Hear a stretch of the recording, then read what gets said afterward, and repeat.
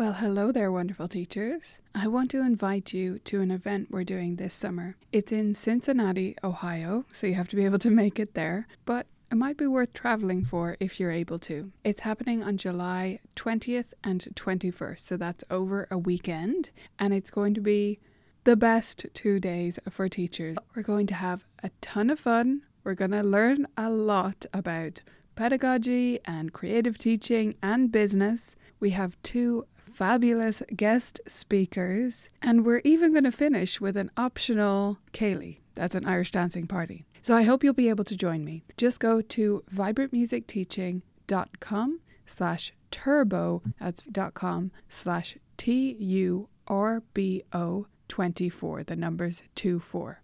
I hope you'll check it out, view all the details there, and I hope to see you in Cincinnati in July. On with the episode. Vibrant music teaching. Proven and practical Tips, strategies, and ideas for music teachers.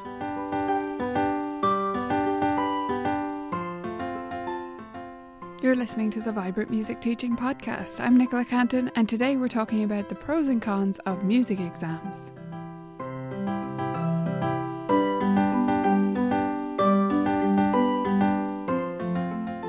Hello, beautiful teachers.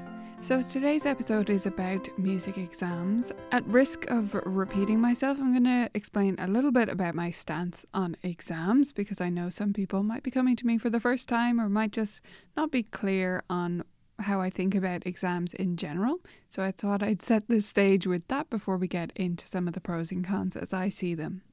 Some people may know or think they know how I think about exams in my studio, as in they think that I'm against them, and I sometimes come across that way, particularly when I'm talking to teachers in Ireland, in the UK, in Australia, in places where piano exams are the norm, or when I'm talking about my experiences at teaching events in those places. I can come across as being anti-exam, but I'm not actually. What I am is moderate. I have a handful of my students do exams every year, and those students are different every year, right? So I'm not talking about students doing them year after year, but every year out of our 70 or so students, a handful, like 5, 6, maybe sometimes up to 10 students will do an exam in that year. So I'm not actually against them. In the right circumstances, I think they can be beneficial. I just think with everything in teaching, we need to step back and ask ourselves why we're doing it. What's it for? What is the purpose? How does it achieve our ultimate goal for our students? So with that in mind, I'm going to start kind of in an unusual spot with my pros and cons list. And that is for teachers, not for the students, because that's kind of the longer question and the bigger question for me. But the pros and cons for teachers. And I think this is where I can come across as anti-exam, because some of the pros are things that I just think shouldn't be real considerations for teachers. So some of the pros for teachers tend to be that it's easy. Now, it's not easy in many ways. People think exams are stressful and things. But for teachers who do exams with all their students every year, or close to all their students every year, I do think they're often doing it because it's the easy option.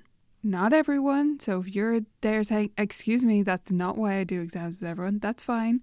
But for some, it is because it's the easy option.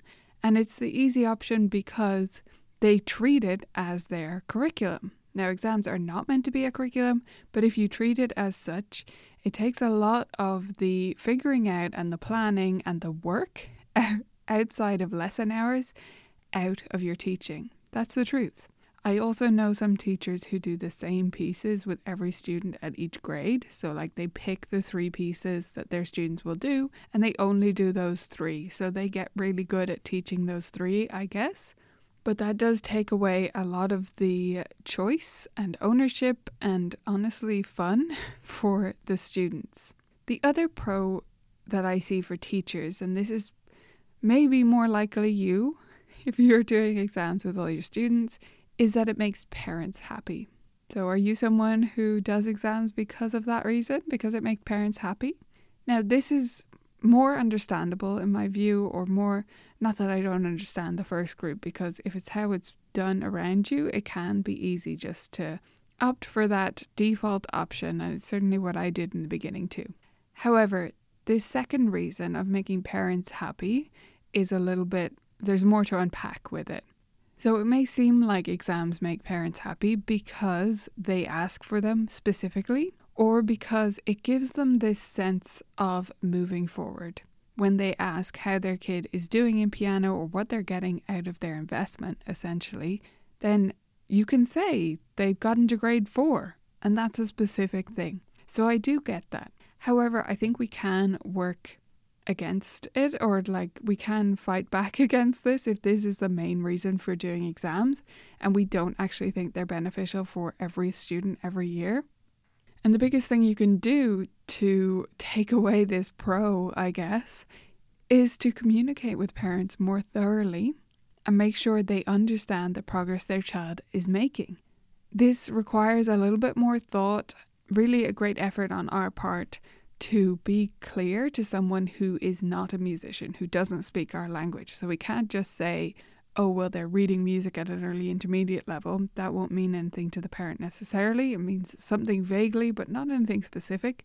And we definitely can't say that they've gotten better at recognizing fifths versus sixths. We need to explain why these things are good, what's happening, what areas they're not doing as well in, etc. So this is where brief reports or updates, progress updates, as I call them in my studio, can be really helpful, just to get that sort of semi-formal progress update, which for me is it's just sent through my music staff. So it's something I put together in a Google Doc.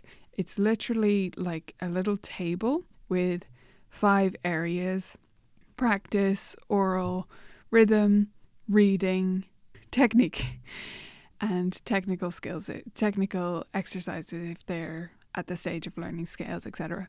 So it's a little table that I put together like that, and I really write quite brief, in most cases, notes in each section. But it gives parents this idea of, there is a plan here. I'm working with a structure. I'm working with your child, and they are improving in these ways that you can see. So those are the 2 big pros I see of doing piano exams with every student for the teacher. Now, the cons are pretty obvious from what I just said, but for me, the cons of defaulting to piano exams are to do with teacher engagement and satisfaction. So it's not as engaging to teach the same 3 pieces for months on end, or the same few pieces across the different levels for months on end, and for several years if your particular exam syllabus doesn't change all that often. It's also not as satisfying when students aren't making as good progress, which is often what happens with exams. So those are the big cons I see for teachers. And now I want to get into the real pros and cons list for students so that you can make decisions on a student-by-student basis. The times when I suggest an exam for a student are when I think it's going to help them move forward, push themselves a little bit, when I think it's going to give them a real sense of accomplishment. And those 2 things can only happen. Those are the 2 big pros for me. Pushing them forward, sense of accomplishment. Those 2 things can only happen if they are already practicing, are on board with the decision themselves. So I never push an exam on a student. I always offer it as an option and get them to talk about it with me and with their parents so that they understand, if it's their first exam, so that they understand what it is that they're opting into or out of, really can picture what the preparation process would be like, what the actual exam would be like, and what they might get out of it. If they are on board with that, they like the idea of doing it, and their parent is on board with the process, and again, they are already practicing fairly steadily, then an exam can have huge pros for their confidence, for their progress, because it pushes them to go forward, and for their sense of accomplishment. So it can boost their confidence because they get to go into a situation where they know this examiner is seeing students all day, perform for them, and then, yes, get a certificate that says that they did well, but also just know that they did well, know that themselves, right? They can feel how they did, and honestly, the results sheet is more a validation of their own self-assessment than anything else. that when we get that result sheet and it says they did great on some pieces and not as well on others, that it says they need to improve the dynamics in one area, that those are all things that we have previously talked about, they were aware of, and they did their best to overcome, but now they can work even harder to overcome those things. So it tells them that they do know what they're doing and that they have a good ability to self-assess, right? And that can boost their confidence with everything going forward. Even if they're preparing for a concert, if they know that they're good at figuring out what a piece needs and when they're really ready to perform it, that can make a big difference to how they go into a performance situation and therefore how well they actually play. Now, speaking of those comments sheets, it does give some concrete feedback that hopefully students can then work on. So if scales end up being their weakest area, they can look at that and realise that it's not just their teacher nagging them each week, that it genuinely is an area where they're falling behind of what is expected of them at this level. Or, as I said, if their dynamics are lacking, it shows that someone else hears that too. Again, it's not just their teacher saying it. Or if their rhythm isn't as great as everything else, it shows that. It can be great, gentle feedback as long as a student is preparing for something that they are going to do reasonably well in. Then those few nudging comments about what could be even better can be really useful. Another pro of exams for students is this sense of pushing them forward beyond where they would have gone anyway. So I don't like exams to be a huge stretch goal. Like, I want students to have played pieces before that are close to this level. Not quite at it, but close to it, right? If that is the case, and it's just, a grade, like a half a grade beyond where they've already played, then it can be a great way to push them forward, because the reading is a little bit more challenging than anything they've played before, but also they're going to prepare those pieces with this high level of polish that they won't necessarily put into every piece that they prepare just for lessons. And that, together with getting all these 3 pieces ready, 3 pieces in our case, I know for some it's 4, but getting these 3 pieces together and ready on the same date is also a part of the challenge, that everything has to come together at the same time, and this can prepare them for when they're maybe giving performances or performing for gigs where you have to prepare several things and they have to all be ready at the same time, alongside the other things, so the scales and then the little tests like the sight reading and the oral and everything like that. The pros, each one can be a con, honestly. So first of all, that feedback that you get from the examiner, that can be really useful and it can be confidence boosting. It can also be a huge knock. And this mostly will be the case if a student is preparing for an exam that they're not at the level to be ready for, or they are not practicing. Now, I know some teachers tell me that they have had experiences where students are practicing very steadily, and then we start the exam preparation process and then something happens and they stop practicing. And I know those cases exist, but with those exceptions, in most cases, you've got a baseline level of practice with a student, and it doesn't really change once you start preparing for a piano exam.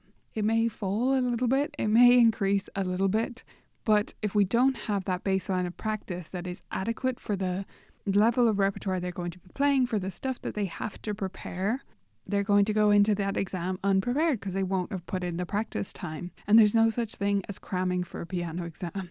As much as we wouldn't like students of any subject to cram for their exams, we know that you can't cram for a music exam, can you?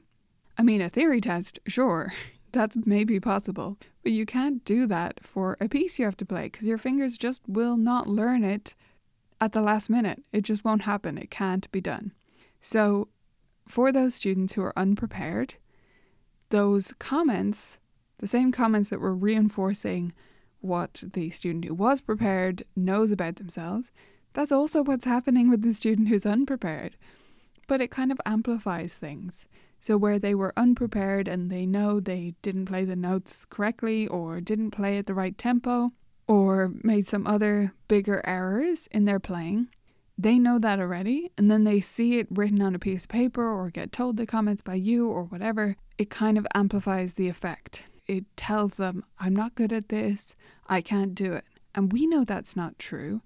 And maybe even in their conscious mind, they know that's not true. They know they could have prepared more, but it still leaves them with this bad taste in their mouth when it comes to music, and can often lead to lack of motivation going forward or even quitting. The same is true as a con with progress. So where a student who is almost at that level and already practicing can be pushed forward by a piano exam and make really great progress and have this boost. It's like a turbo boost to their level. When they finish with the exam, they're ready to play more complex pieces, and they kind of accelerate their progress in a way for that period. A student who is not at the right level or is not practicing will often be held back by a piano exam. Because they're not practicing and they're stuck on these pieces which are at a slightly more challenging reading level, they just end up looping over the same sections, barely doing anything, slowly working through them in the lessons because you're trying to get them to learn these pieces that they're not practicing, so you don't really make any headway, but you have to do something about it. They just stall in their progress, or they even become a worse reader during the exam preparation process because it's only 3 pieces, so it's not a lot of reading material, and they're just going over and over those in the lesson. The other way in which progress can be stalled, I believe, in piano exam preparation is with those early grades. So I kind of have a rule in my studio that we never do. In our system is called elementary, preliminary and primary. Those grades before grade 1. I know some systems will just have a pre-grade run or just a preliminary or whatever. But anyway, we never do anything before grade 1. Grade 1 is the earliest exam I basically allow a student to sit. Because if you think about the level of those elementary, preliminary, primary pieces, and a student preparing those, you still need to prepare them for several months because it's an exam and you have to have this high level of polish on the pieces, but the reading level is not very high, so they're not that interesting because they're not rote pieces, they're reading pieces. And you have this issue of not reading other pieces during that time or reading very few other pieces. So where they could be hurtling through a method book series, they're instead working on this limited selection of pieces for at least 2 months, let's say, at a very minimum. And I find it just holds them back. So we don't do those. Oftentimes, students' first exam with me might be a grade 2 or a grade 1 or even a grade 3. It depends where they get up to before we make this decision that they might like to do a piano exam. And again, some students will never do an exam, and that's totally fine too. So I hope that gives you some idea of my thoughts on the pros and cons of piano exams. You can find more and a different perspective on the blog. There's a great article on the blog, so you can go to colourfulkeys.ie/blog to find that.